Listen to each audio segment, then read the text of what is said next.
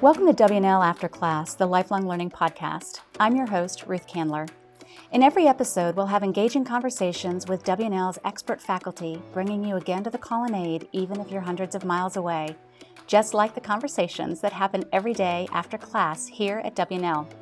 You'll hear from your favorite faculty on fascinating topics and meet professors who can introduce you to new worlds and continue your journey of lifelong learning. Thanks for listening. In today's episode, we'll be talking with Carla Murdock, Professor of Cognitive and Behavioral Science. Carla joined the WNL community in 2005. As a professor in the Cognitive and Behavioral Science Department, she teaches courses related to her field of clinical psychology, such as Introduction to Clinical Psychology, Developmental Psychopathology, Applications of Cognitive and Behavioral Science, a community-based learning capstone course, and The Pursuit of Happiness. Her research program examines associations between technology use and indicators of health, well-being, and cognitive performance. In recent years, she has been a DuPont Faculty Fellow in the Office of Community-Based Learning, a core faculty member in the Shepherd Program, and a coordinator of the Questioning Lecture Series. Thank you for joining us today, Carla. Thanks for having me. It feels great to be doing this interview in person. I agree. We haven't had enough of that lately. No, we haven't. For all our listeners out there, don't worry. We are an appropriate distance away. And I'm thrilled to be in Carla's office talking with her today about such a timely and very important topic, happiness. Today, at long last, we will be engaged in the pursuit of happiness. So, Carla, with everything we're dealing with right now, the pandemic, racial injustice, global warming in our environment, having a conversation about happiness is so welcome. I have always felt that we create our own happiness. Is that true? I think it can be true. Happiness can take lots of different forms, many of which we can have some control over. So we can make choices about how we spend our time, or even to some degree how we craft our lives so that we can connect with the best in ourselves and in other people. So we can invest in relationships, which are probably the most fundamental aspects of happiness for most people. And we can try to understand our own strengths so that we can apply them to things that matter to us. So there's lots of things we can do to access and also to some degree create happiness. So within that concept that you can create your own happiness, is it the question of what steps should you take to become a happier person? That's an interesting question, and I talk about that with students a lot in my course, like to what degree do we have responsibility for creating our own happiness? In the class that I teach, we talk about sort of philosophical issues around happiness like that. But we focus to a large degree on empirical views of happiness. So the class focuses on the field of positive psychology, which is a relatively new interdisciplinary field. It's about 25 years old, that examines personal traits and behaviors and strengths and structures that allow individuals and communities to thrive. So by knowing about the science of happiness, students are in a good position to try to create happiness. Whether or not they feel like they're responsible for that is another issue altogether. So in this course that you teach on happiness, I read through your syllabus and some of your course readings, and there's a lot of terminology in there that we should make sure that we all understand. I'd like to take a couple minutes just to define a few of those terms. What is the difference between hedonic happiness and eudaimonic happiness? That is a great question. So hedonic happiness relates to or focuses on finding pleasures, on experiencing pleasures. And so when we think about hedonic happiness, it's feeling good in the moment. You can probably think of lots of things that give you pleasure. So eating ice cream, buying something new, hearing a funny joke. But the tricky thing about hedonic forms of happiness is that we adapt to them very easily. So the first bite of ice cream is just heavenly, but by the 20th bite, we've typically adapted to its deliciousness. It's not quite as delicious as the first bite. So the deliciousness of the ice cream can kind of like fall off our radar the longer we are exposed to it. When we buy something new, it seems really awesome at first, and then before long, the pleasure of it has just sort of faded into the background of our life. So hedonic happiness is sort of momentary experiences of pleasure. Eudaimonic happiness focus is instead on kind of the bigger picture of your life. So eudaimonic happiness focuses on a sense of meaning and purpose in life. It's about feeling fully engaged in life and really about mobilizing the best of yourself in service to something bigger than yourself. So you might think about eudaimonic happiness as involving a longer term sense of life satisfaction and well-being. What do you mean by affect? We spend a lot of time in the Pursuit of Happiness class talking about affect. And affect is a word that loosely translates onto emotion. So affect is really your momentary emotional state, how you're feeling right now. And the psychological research has kind of chopped affect into two categories, positive affect and negative affect. And most of the research in the past has looked at negative affect. So negative affect are feelings that we don't like anger, sadness, fear, frustration. And there's been a lot of research trying to understand what makes us feel that way and what other kinds of experiences that's correlated with in our bodies and in our behavior.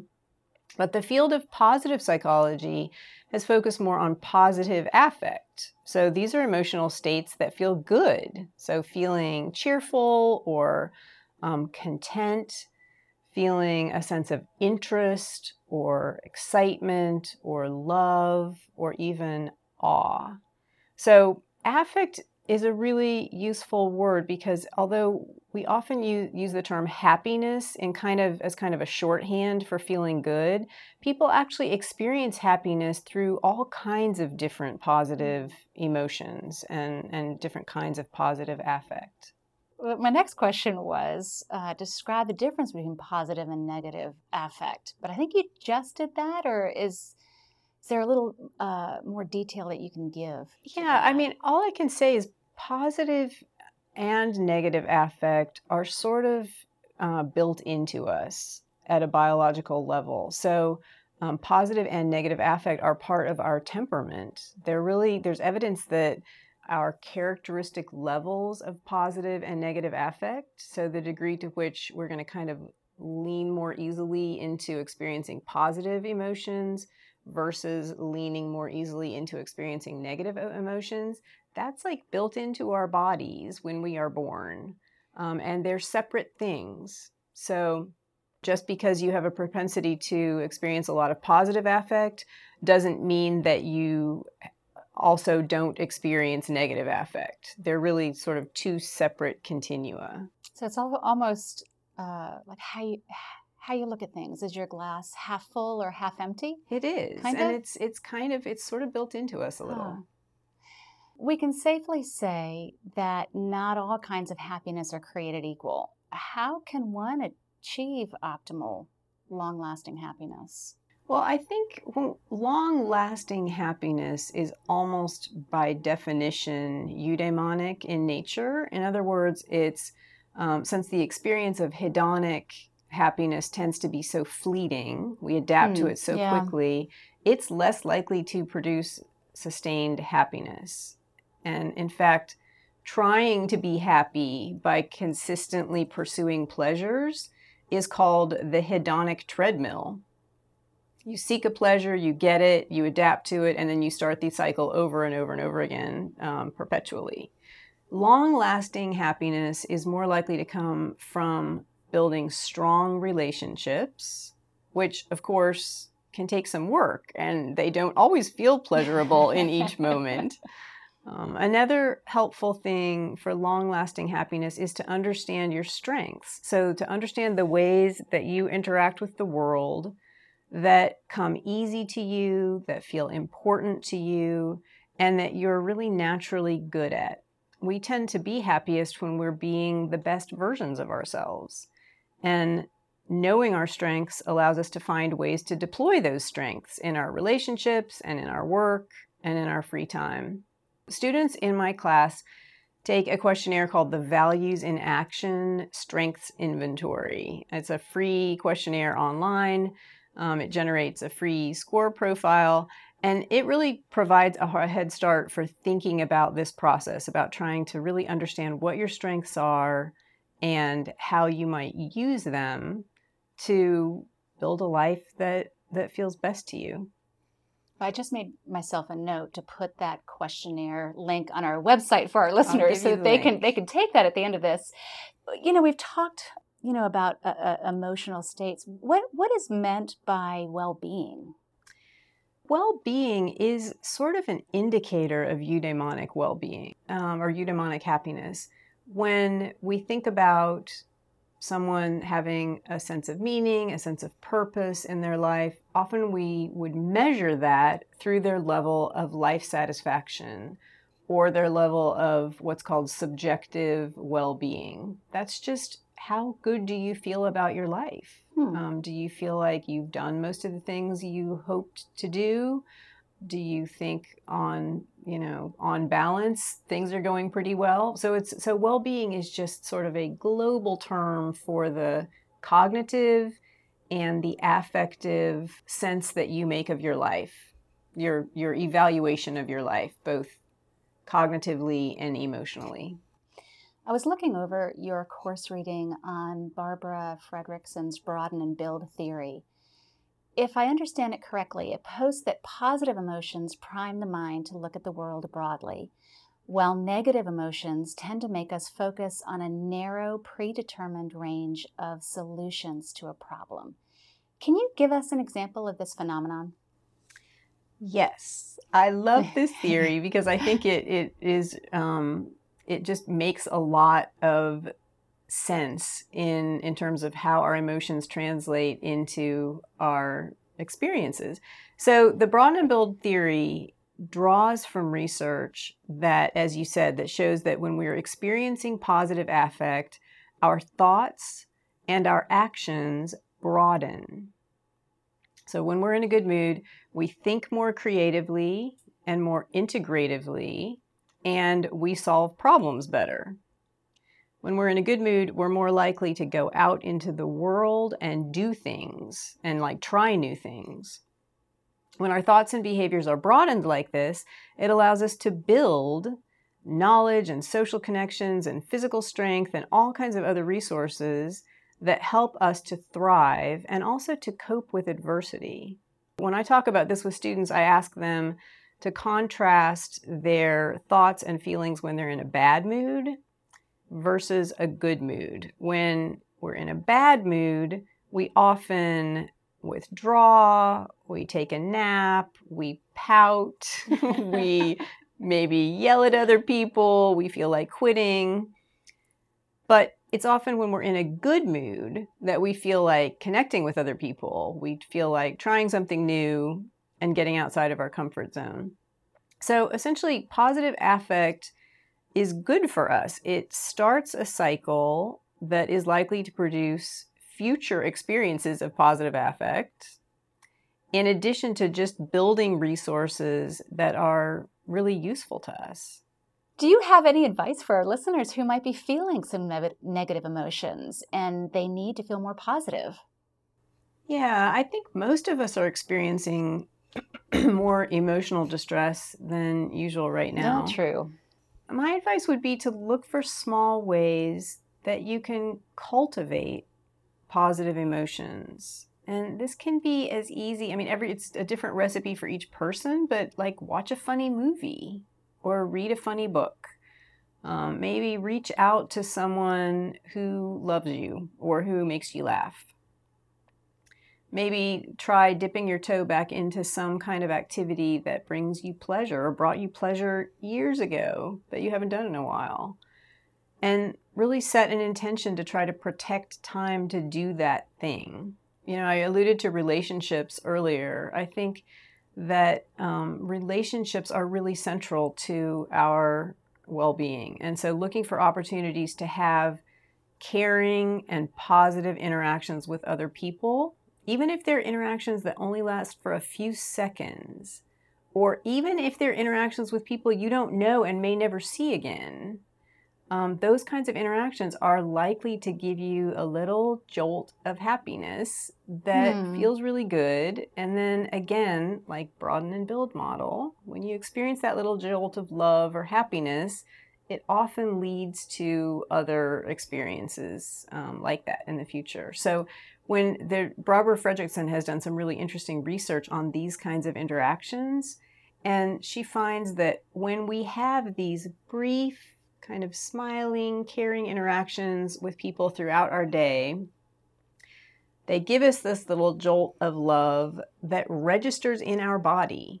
Like you can measure in your body the positive effect, and it can actually help to undo some of the physiological stress that is associated with negative emotions. So another good reason to kind of cultivate positive emotions for yourself is that it can undo the negative effects of, feeling angry or sad or a little depressed on your body. It sort of changes your physiology in a positive way. All of those suggestions are ways to maybe reduce your negative emotions and build some more positive emotion. I should also say that this sounds like a broken record, but doing some kind of physical activity every day Get those endorphins going. Yeah. We don't need any more research to show the benefits of daily movement, and especially in terms of delaying cognitive effects of aging. Yeah. It's good for your brain. So moving around, whatever it is, walking, stretching, doing a little bit of yoga or chair yoga, these are good things for our emotions. Carla, you just talked about happiness and health and how they're linked. Could you go into a little more detail about that? There's a big body of research now showing that people who tend to experience positive affect more often have better health outcomes. And this has been shown across just about any kind of health indicator you can imagine, including longevity, which blows my mind. So people who are happier are more resistant to the common cold or other common viruses. They recover more readily from surgeries. They respond better to medical treatments, and they live longer. I won't have time to go into the methodology of this sort of longevity research, but it's really compelling, and it makes a really good case for building more positive affect into your lives. It's not a sort of selfish move to try to do that. It really gets manifested in ways that affect not only your health, but then, of course, like other people that you love. I know that your Pursuit of Happiness class addresses cognitive processes that relate to happiness and well-being. What are some of the aspects of thought or belief that resonate most with students? Students are often really interested to learn about issues related to choice and control. So, for instance, behavioral economists have studied people's decision-making tendencies, and they've discovered that some people work very hard to maximize or optimize most of their choices, while other people generally just search until they find an option that's good enough, make their decision, and move on. So behavioral economists call this first group maximizers, and maximizers try to collect every bit of relevant information so they can choose the very, very best option. And sometimes you can imagine this involves investing a lot of time and energy into decisions, even if those decisions aren't particularly important in their lives, like whether to buy new blue underwear from Target versus new green underwear from Amazon. So this is not an important decision, but it's easy for maximizers to get caught up in it. And unfortunately, maximizers are more prone to second guessing or regretting their decisions. And ultimately, they're less happy with the decisions they've made, regardless of the quality of the outcome. So they just never feel sure that they got it right. And since they've invested so much time in the decision, they really feel responsible for having not got it right. So it's kind of a trap.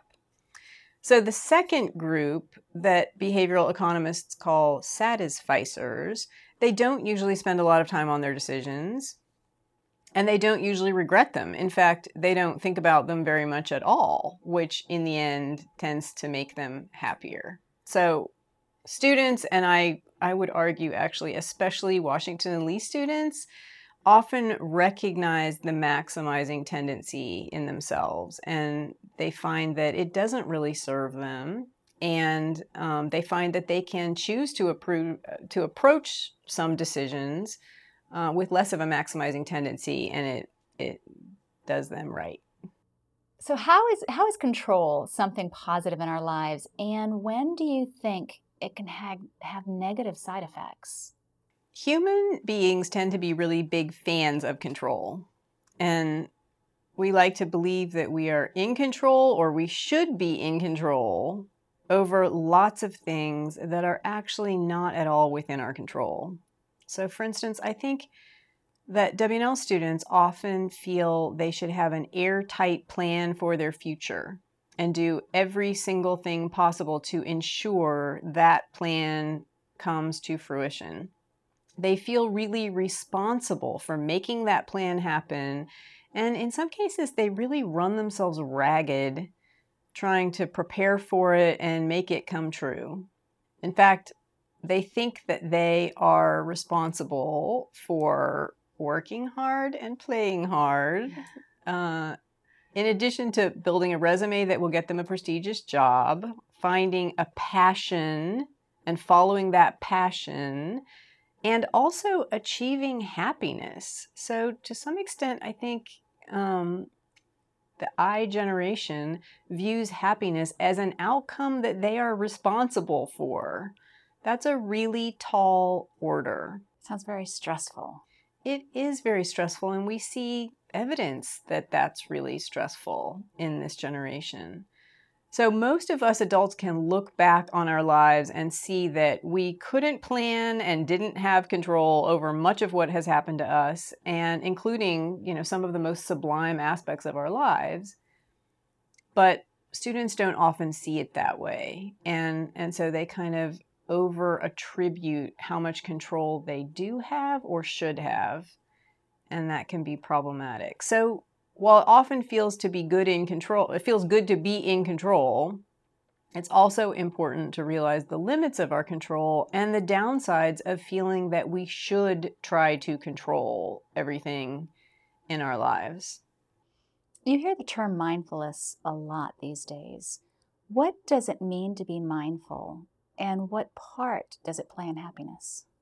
Lots of people have heard mindfulness tossed around in the media, and definitions are sometimes a little bit abstract or hard to understand. But I think about mindfulness as a state of paying full attention to the present moment and accepting that without any kind of judgment. So it might be easier to think about what mindfulness isn't, because the opposite of mindfulness is kind of our default state of mind. Our minds stay really busy with abstract thoughts that are made possible by our very big brains. We think about things in the future and in the past. We worry about what ifs, and we replay scenes of why did that happen. So at any given moment, our brains tend to be multitasking and making lists and planning ahead. And much of this mind wandering really isn't productive at all. And some of it is very unproductive because it distracts us from things that would actually make us feel good. So our swirling thoughts can affect how we experience the world in some negative ways. Lots of times we respond to other people based on what we think they believe or what we assume is their ideology or their background or any other kind of story that our brains are constructing in this like ongoing busy ticker tape of thinking. So these kinds of thoughts, which aren't necessarily even grounded in reality, can just drag our emotions into some uncomfortable and negative places, purely on the basis of what our minds are constructing instead of what is actually sitting there in front of us. Mindfulness is a state of really just paying attention to what is in front of us and not letting our minds like drag us into all of these other territories. So mindfulness helps us to be like fully present with other people instead of being distracted. Or it helps us to notice something beautiful or inspiring or amazing that we might otherwise have missed because we were so caught up in all of those thoughts. We know you teach undergrads, but you have also taught in our alumni college where your students, in most cases, are much older than you, older adults who have already experienced a lifetime of joys and sorrows. Do you think mindfulness can be taught at any age? And if so, what are the prerequisites for learning mindfulness? Of course, I think mindfulness is available to everybody. Really, the only thing that you need is a genuine interest in sort of training your brain to experience life a little bit differently. In your Pursuit of Happiness course, you require students to do a daily meditation practice. I think that's so cool. For most of us, though, meditations, it's hard. It's difficult to turn off your brain and tune out the world. How do you introduce the idea of meditation to your students?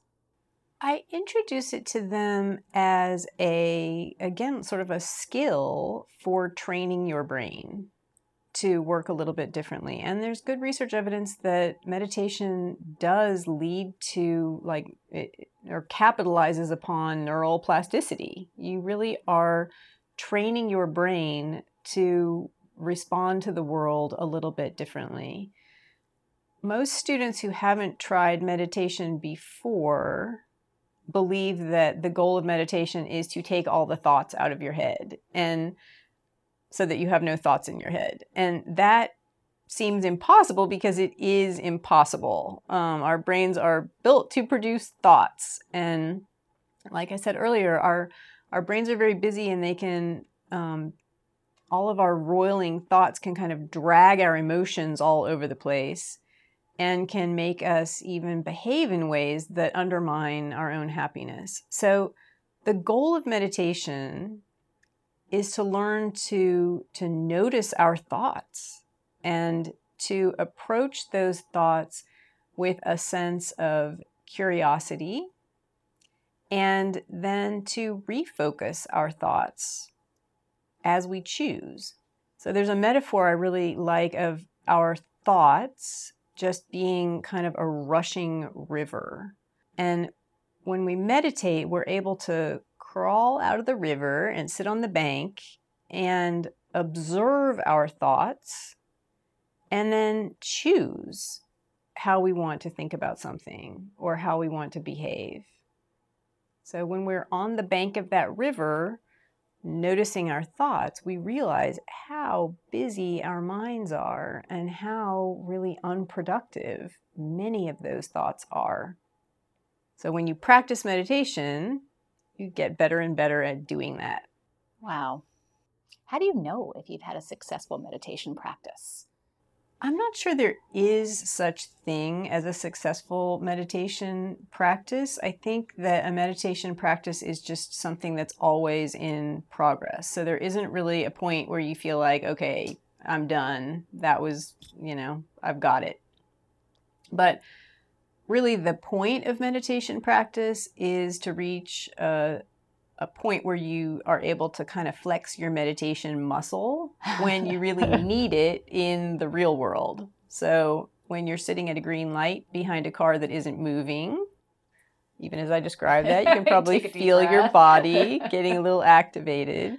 But you can step out of that rushing river of thought observe your emotional reaction like, actually, this isn't a huge problem, even though my brain and body are really acting like it is a huge problem. And then you can decide what to do next with a little bit calmer mind. So being able to kind of deploy that skill over and over again within a day or a week or a month can really cumulatively add up to a calmer and kind of more peaceful mind. And it feels good, so it's self-reinforcing. I know the self-help genre has been around for a long time, but lately it seems like there's been a resurgence with everything from new apps to Maria Kondo and how to declutter your life. Do you think people are more receptive to learning about how to help themselves achieve happiness now? In spite of all of the losses and the stressors of the pandemic, I hope that one of its kind of natural consequences is that some people have had more space in their lives to actually notice and pursue the things that make them authentically happy. So, whether you call that self-help or whether you call it just, a recognition of the value of crafting a life that has enough space that you can feel good and feel settled. I hope that people are in a motivated place to do that. That would definitely be a silver lining of the pandemic, wouldn't it? It would. I hope we'll remember that. Yeah. When my husband and I were married eons ago, his uncle, who was also the minister who married us, gave us our pre-marriage counseling talk while looking out over the water at Pawleys Island. I remember him saying that the three things we'll argue about the most when we were married will also be that which will make us the most happy. And they were kids' money. I can't remember the third. But one of your course readings is called "If Money Doesn't Make You Happy, Then You Probably Aren't Spending It Right." So did my husband's uncle have a valid point way back when? He might have. The research is clear that on the whole, money cannot buy happiness. So on that point, I don't think your uncle was making that point. But once someone's basic needs are met, additional wealth is not strongly correlated with greater happiness. And there's many reasons for that. But having said that, researchers have found that we can choose to spend the money we have in ways that are more and less likely to make us feel happy or fulfilled. So for instance, it's a better investment to buy experiences instead of things. We've talked about how we tend to adapt to things. You buy a new thing, It feels great for a minute, and then you forget about it entirely, or it just kind of fades from your attention. But we're less prone to adapt to experiences. Experiences are often shared with other people, and experiences are often things that we really personally identify with, hobbies or trips or things that feel really meaningful to us. And then also experiences build memories that we can revisit and get like another little charge of happiness when we remember them. So investing in experiences is a good choice. Also, in terms of buying things, buying lots of small pleasures can produce more happiness than buying really big things. So again, we're less likely to adapt to small pleasures if they are kind of interspersed through our day. And that's especially true if they involve things like surprise or novelty or uncertainty. These are things that capture our attention, and things that capture our attention are less likely to be adapted to. They maintain our attention and they make us feel good when they're positive things. And another thing that the research has shown that is really important is almost without fail, spending money on other people reliably produces more happiness than spending it on ourselves. Really? Yes, very reliably.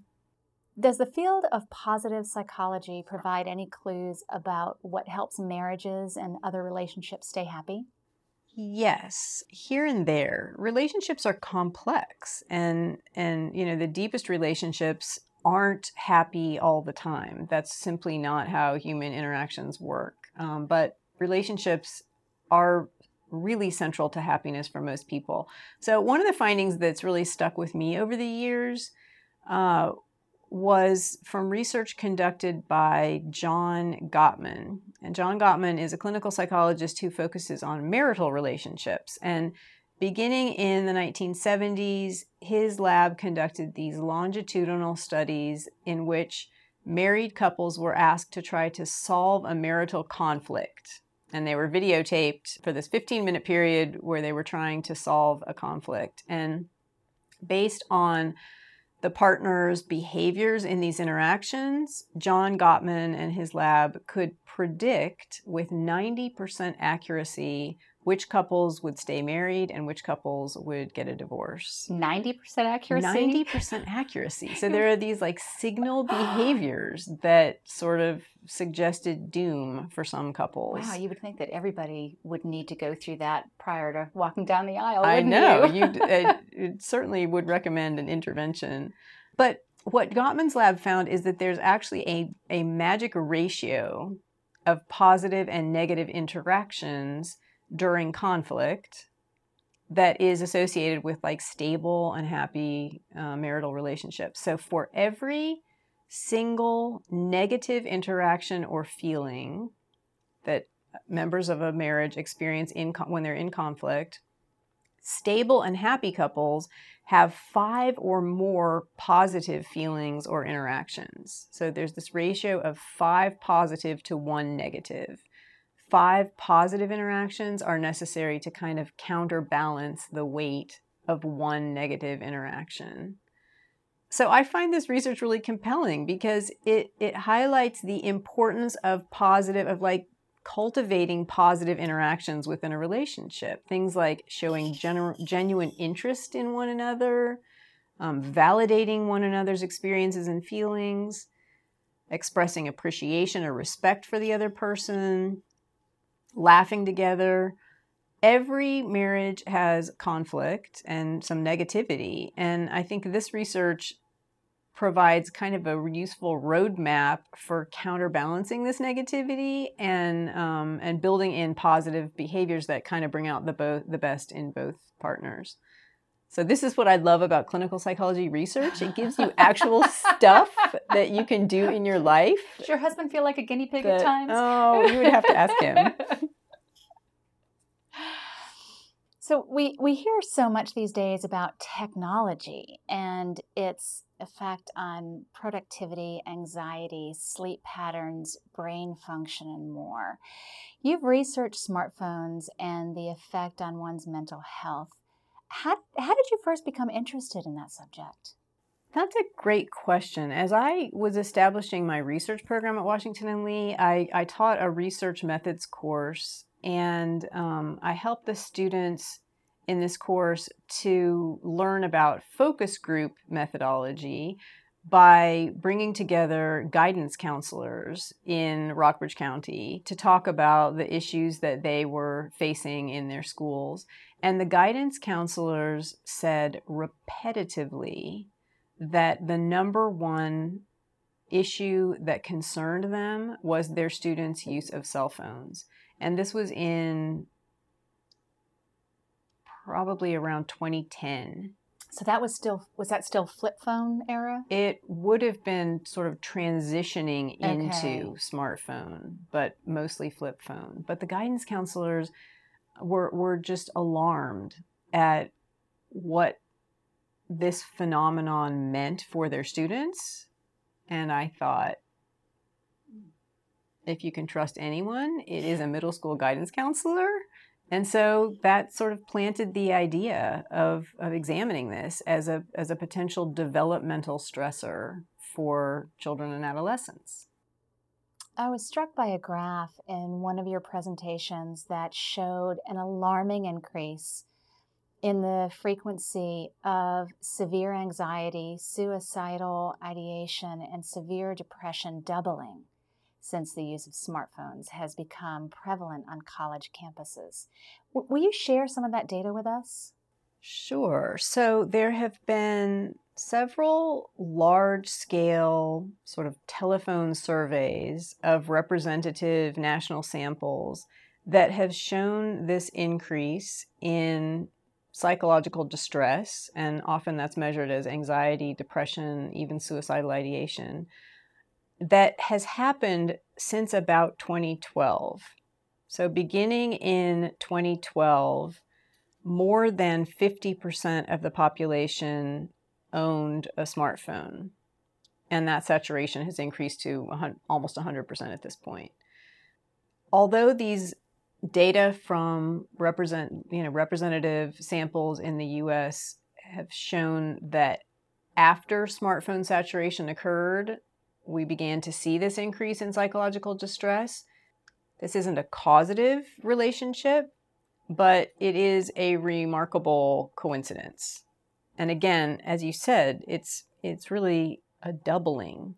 So there's one study shows a doubling of rates of severe depression in undergrads between 2012 and 2018.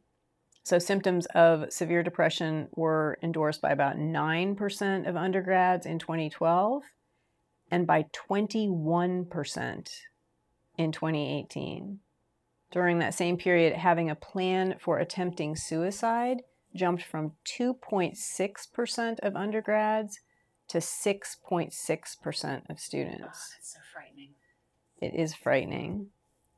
There's been research that has linked aspects of cell phone use with this increase as well. So, for instance, adolescents' social media use is linked with psychological distress, and just the number of hours per day that people spend on a cell phone is linked with a variety of other issues like sleep deprivation and other forms of psychological distress. If smartphones are supposed to make our lives better, how or why is this happening? Well, I think there are a number of pathways through which smartphones might cause problems. And I say that while also acknowledging that smartphones do make our lives a lot easier in many ways. So it's just demonizing smartphones is really not helpful. But my own research has investigated the effects of cell phone use on sleep, and there's pretty good evidence, especially in adolescents and young adults, that cell phone use, especially before bedtime, is associated with compromises in most aspects of sleep. So that includes like what time they go to bed, how long it takes to fall asleep, the number of times they wake up in the middle of the night, and also just their own subjective assessments of sleep quality, how well they feel like they slept.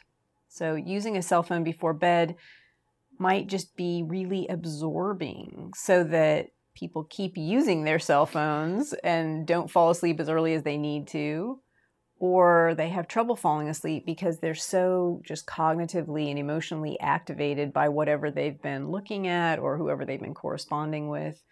Sleep is, I think, really central to why smartphone use can be problematic, because once our sleep gets disrupted, psychological distress is just almost certain to follow, as well as other kinds of compromised functioning.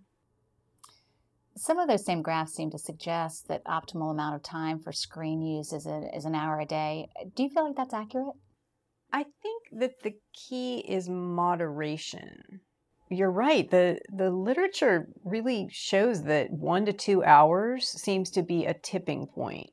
The word to describe that kind of relationship is curvilinear. It's not a linear relationship where just more smartphone use is worse.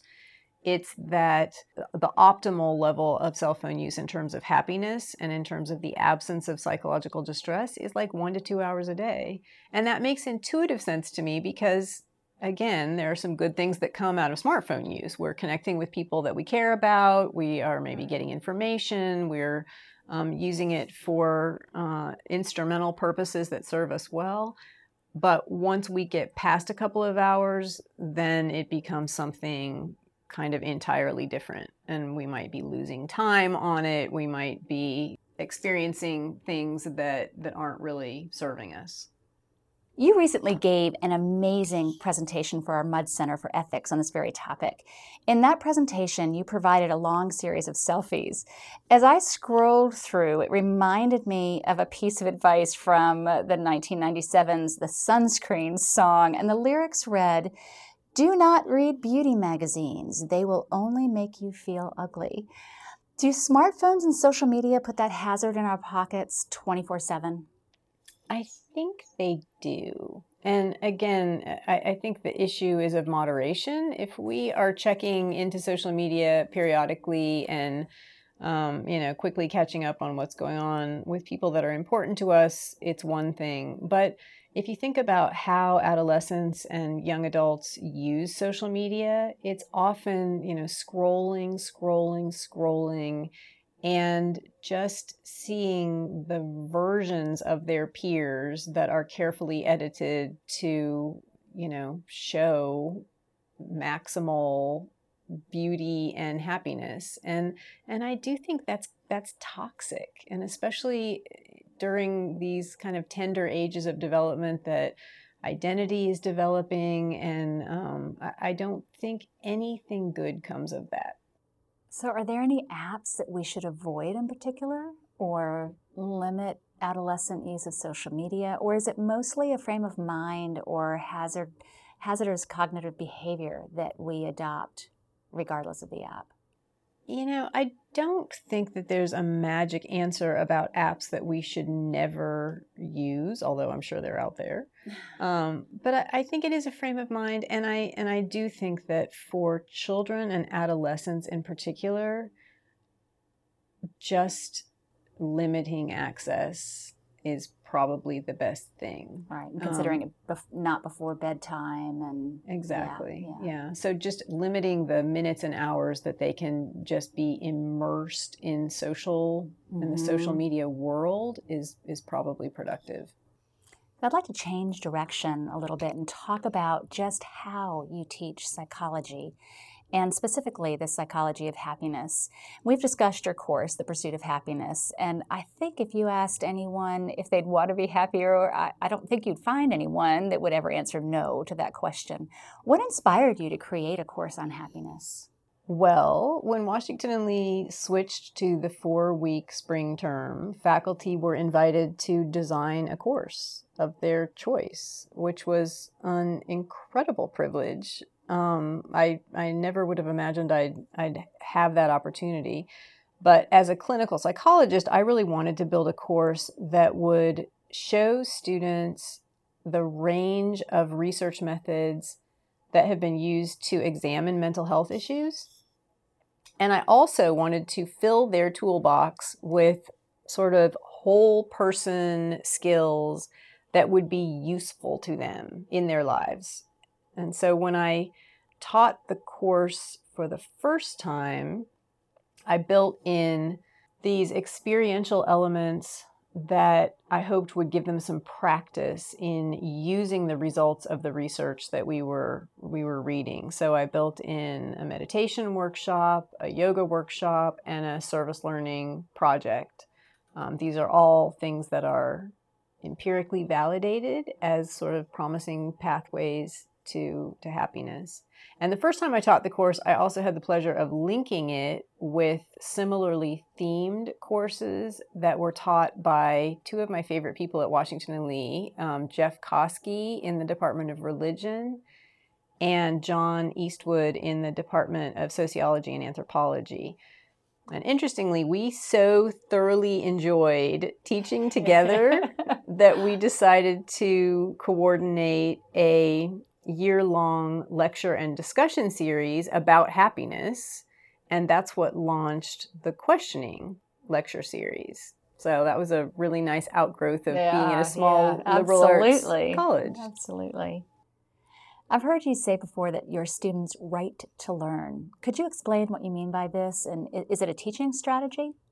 Yes, so writing to learn means that I have students not only produce formal essays and other, formal research papers, but I ask them to just write a lot informally. So they create in most of my courses, actually, students create a writing portfolio across the semester in which they are responding to experiences, responding to readings, and just sort of developing their written voice. And what I like about it, there's a couple things. One is that it, I think, allows them to develop a sense of ease with writing that feels good to them and helps them to just sort of wander into ideas that they wouldn't have if they weren't tasked with writing about the material. So I think it's really productive for them. And I also think that for some students, it allows them to be better learners. There are lots of students who don't really enjoy tests or don't test very well, and they find their voice through these sort of smaller, informal writing activities. Well, your happiness course also has a lot of mini experiments, like doing a secret good deed or writing a letter of gratitude, which students are required to complete and then write about. Can you go into a little more detail of how students react to the assignment? Yeah, I think students who take the Pursuit of Happiness class almost without fail come to the class with an open-mindedness and a sense of fun and adventure that I just thoroughly enjoy. So they tend to respond to those mini experiments with enthusiasm and with really an authentic sense of motivation to try this out and see how it works for them. And with those mini experiments, some of them don't work that great for any particular individual person, and so that's good information. And so some of the other mini experiments are more effective for them, and they learn something about themselves, and can follow up with the things that work well. So I love that sense of experimentation, and luckily students who are drawn to this course are generally game. So it's about finding out what makes them tick, so to speak. Right, just sort of what works for them. Yeah. Do you have a favorite story from those assignments? I don't have a favorite single story, but I will say that they tend to be really just deeply personal experiences. And I, at the risk of sounding maudlin, I just feel really honored to witness them. I mean, students, again, they're game. They're coming in with a sense of curiosity and openness to really learn about themselves. And through those experiments, sometimes they get to feel a depth of gratitude or a depth of connection that feels new to them. And it's really humbling to get to witness that. That's very rewarding as well. I always wish that their parents could read everything that they've written. I think some students share them, but obviously that's not something that is available to me, but I think their parents would be really proud. Do you suggest that? I do. Yeah. As a parent, I would want to read it. Yeah. I know this spring semester was a little unorthodox, to say the least. With students working virtually, you had the opportunity to get creative with ways for them to explore and find happiness. Will you talk a little bit about your blog of delights and how that worked? Sure. So we were all virtual in the spring, and so I, for the first time, set up a blog. And I'm happy that is now integrated into my teaching repertoire.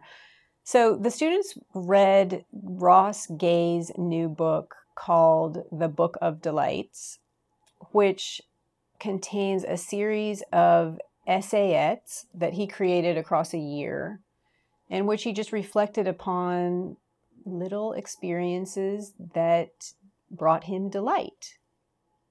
He reflected upon these along with sort of other bigger issues that kind of set the context for the delight and weren't always, bliss or happiness, but really set him up to be able to experience these little delights. And so in my blog, I ask students several times a week to just notice when they experienced some little thing that delighted them. And they posted it either in photographic form or in text form, and they could read and respond to and see their peers' delights. And it was pretty great. I participated fully, and I think honestly it was one of the most active ingredients of my spring. It just was really fun to stop and notice and share some tiny cool thing that happened for a minute in my life.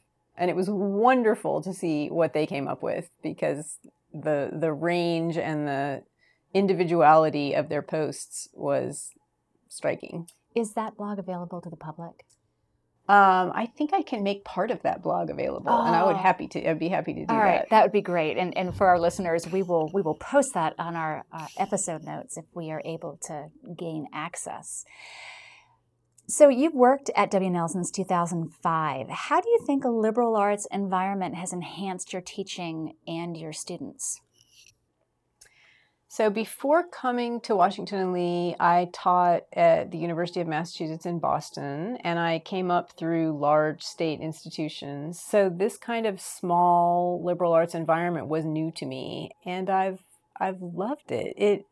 It has enhanced my teaching because I have freedom to do things that are creative and that feel inspired and that are outside the classroom in addition to being inside the classroom.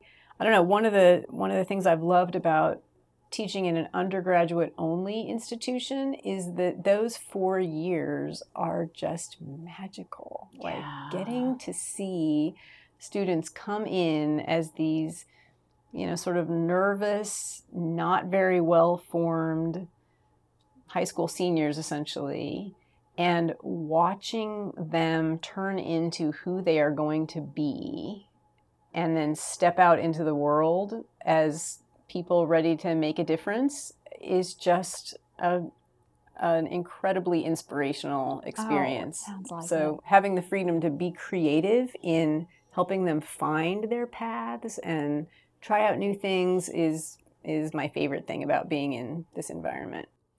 You're an advocate of community-based learning. How has this influenced your teaching and research?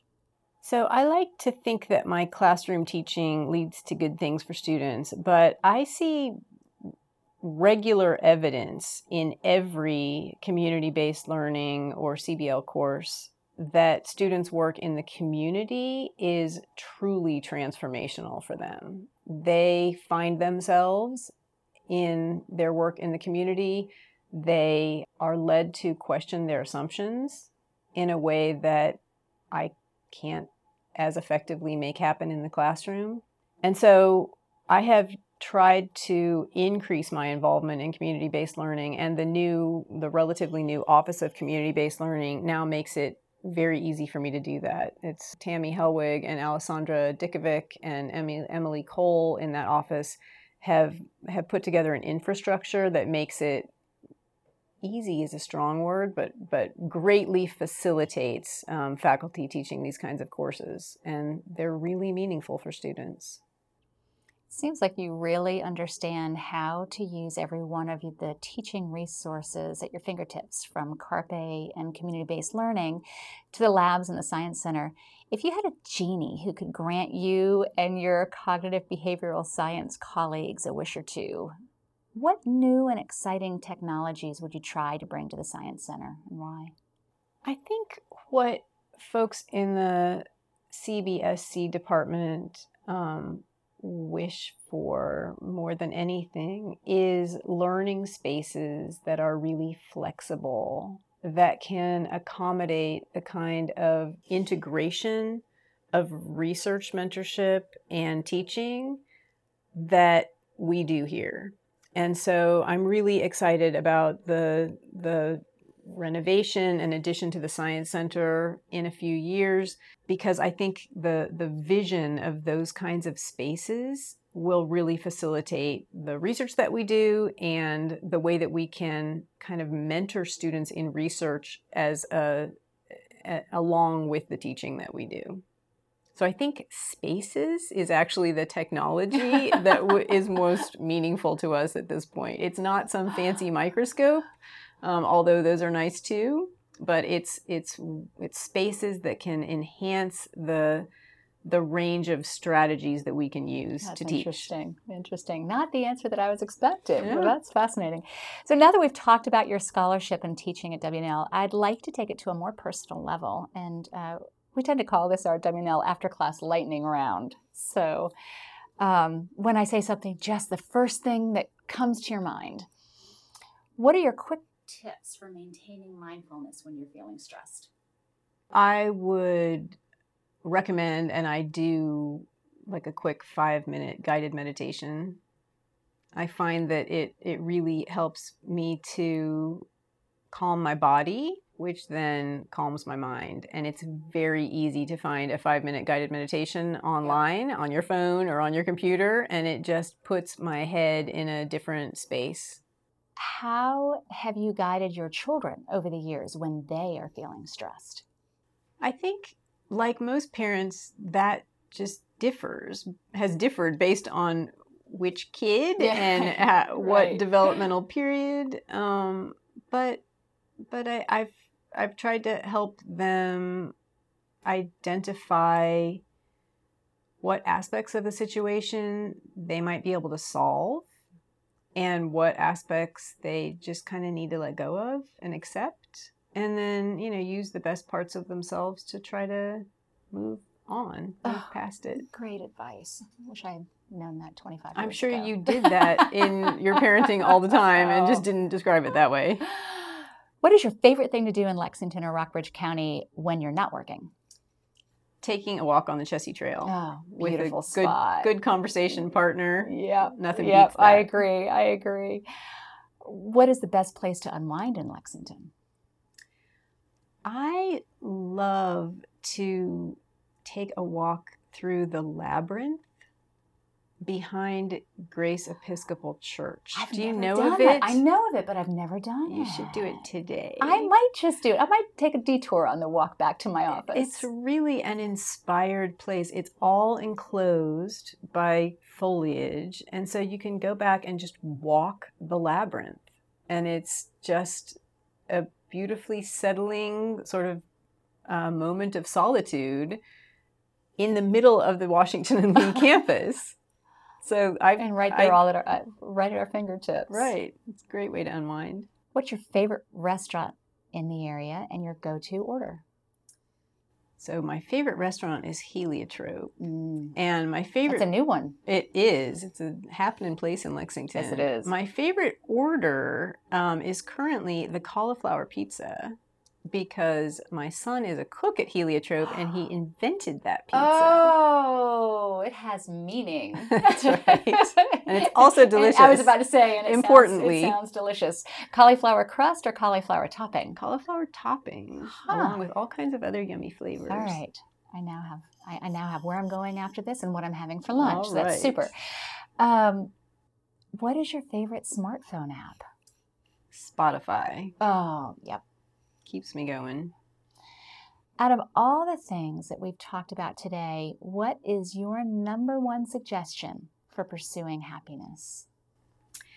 I think it would be to nurture and invest in relationships. So with your family and your friends, but also with strangers. And now is an especially important time to take that to heart, I think. So just sharing a momentary positive interaction, a little burst of caring or a little burst of love is good for our mind and our body, and it's also good for society. I agree. When we behave humanely by making these little points of connection, we are our best selves, and that makes us happy.